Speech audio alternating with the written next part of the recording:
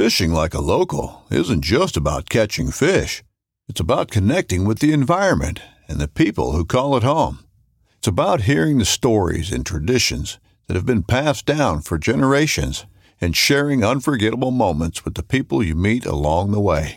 Fishing like a local is having an experience that stays with you forever. And with Fishing Booker, you can experience it too, no matter where you are. Discover your next adventure on Fishing Booker. This upcoming concert season will be all about the boots, and Tecovas is your stop for the best in Western style. Tecovas has seasonal and limited edition offerings this spring and summer, including men's and women's boots, apparel, hats, bags, and more. All Tecovas boots are made by hand in a time-honored tradition with timeless styles that are always on trend. And Tecovas has first wear comfort with little to no break-in period. It's hard to find this level of comfort paired with this level of style.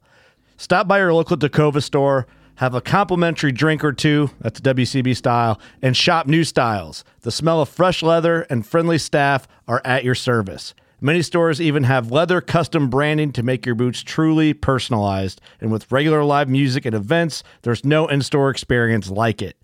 If you can't make it into a store, just visit tecovas.com. That's TECOVAS.com. They offer free shipping on all boots, as well as free returns and exchanges, and ship right to your door. Go to tecovas.com and find your new favorite pair of boots today.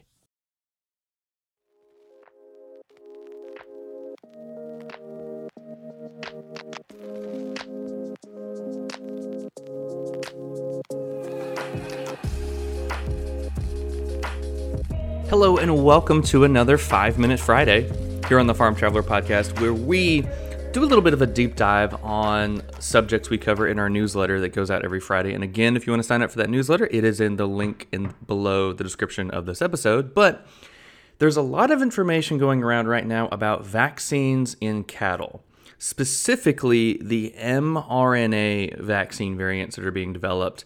Now, look, I want to be very specific on this. I am not an expert. I am not a scientist. I am not a farmer. So I honestly have no opinion on this because I am still looking up information from scientists like Kevin Folta, who wrote an amazing article that I'll link below talking about mRNA vaccines. And I'm also listening to a bunch of farmers on why they do use vaccines or why they don't. So let's get into this just a little bit. But of course, I encourage you to, if you have more questions, find your beef rancher, your local beef rancher, ask them why they use vaccines, why they might not, and all that good stuff. So essentially, when it comes to the mRNA vaccine, those are the type of vaccines that were created because of the COVID pandemic. Now, from what I understand, those vaccines help your body, help your cells create a very specific protein, which then helps them combat the infection. Whereas other vaccines, like for example, maybe you get a flu vaccine every year, ones like that, they do a couple of different things, like injecting like a live virus variant kind of into you. And basically that just teaches your cells what to do in case like the actual virus attacks you. And so it kind of helps your body build up defenses. Now, when it comes to cattle, it's my understanding, again, check with your beef ranchers, check with your extension. It's my understanding that vaccines for cattle are not required in the United States. So it's up to the farmer, rancher, the veterinarians to determine if they should use vaccines, and if they do, which ones are going to be best for their herd. Now, when it comes to the mRNA vaccines, there are no current mRNA vaccines being used. The whole thing came about because there was a research paper, and also some developments to where these companies that developed the vaccines were testing and trying to figure out if you could create mRNA vaccines for livestock. And they are like, yeah, we should do it. We could do it. Here's what would happen. Here's what those vaccines would look like. But there are currently no beef you buy, no chicken, nothing has any mRNA vaccines in it. So there's been a lot of people going around saying that, oh, we're mRNA free. Well, guess what? All beef, all meat is. I mean, even the National Cattlemen's Beef Association put out a statement and said there are no current mRNA vaccines licensed for use in beef cattle in the United States. So yeah, when it comes to vaccines, I feel like you're either for them or against them, especially when it comes to this last pandemic. But there's so much more information out there. I mean, I don't know, not to get political, but I think this is something we don't need to get closed-minded on, and we need to listen to our experts. Like, we need to listen to the scientists that talk about why this is a great idea, why this cuts down vaccine development time, and also listen to the farmers that are for vaccines and against vaccines. Like, what are some reasons they don't want to do them? Like, there are some farmers out there that vaccinate all their cattle. Maybe they have a large herd. Maybe they want to protect against some popular diseases in their area.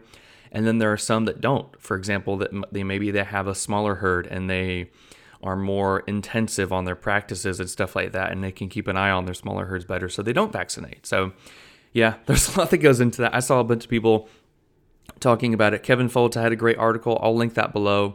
And also some of our past guests, like Rep Provisions, the CEO was talking about that on how they don't use vaccines and why they don't use them. So I think this is a great opportunity for all of us, no matter what side of the vaccine debate we're on, to have civil debates and to listen to everybody and figure out, oh, well, wait, why are you for or why are you against? So yeah, that's something that I'm covering in the newsletter today that actually I have not written yet. I'm going to write it as soon as I publish this episode. But again, if you want to subscribe to that, check it out. The link is below. And of course, want to say again, we reach 1,000 subs on YouTube. So thank you so much for everybody subscribing. I really, really appreciate it. We're going to do a Q&A video sometime next week. I believe on 4/21/2023, next Friday we'll do one. So if you want to send me a question, we'll do a little Q&A. Send me a question over on Instagram, Facebook. Again, those links will be below in the description. I would love to answer any questions you have on farming, fooding, ranching, and any of that good stuff. So thanks so much for listening. We'll see you next week.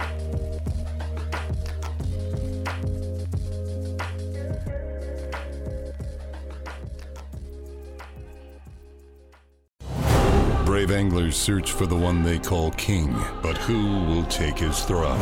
Tune in to Waypoint TV's Battle for Silver, Saturday, May 18th from 12 to 6 p.m. Eastern, presented by Abyss Battery. Waypoint TV.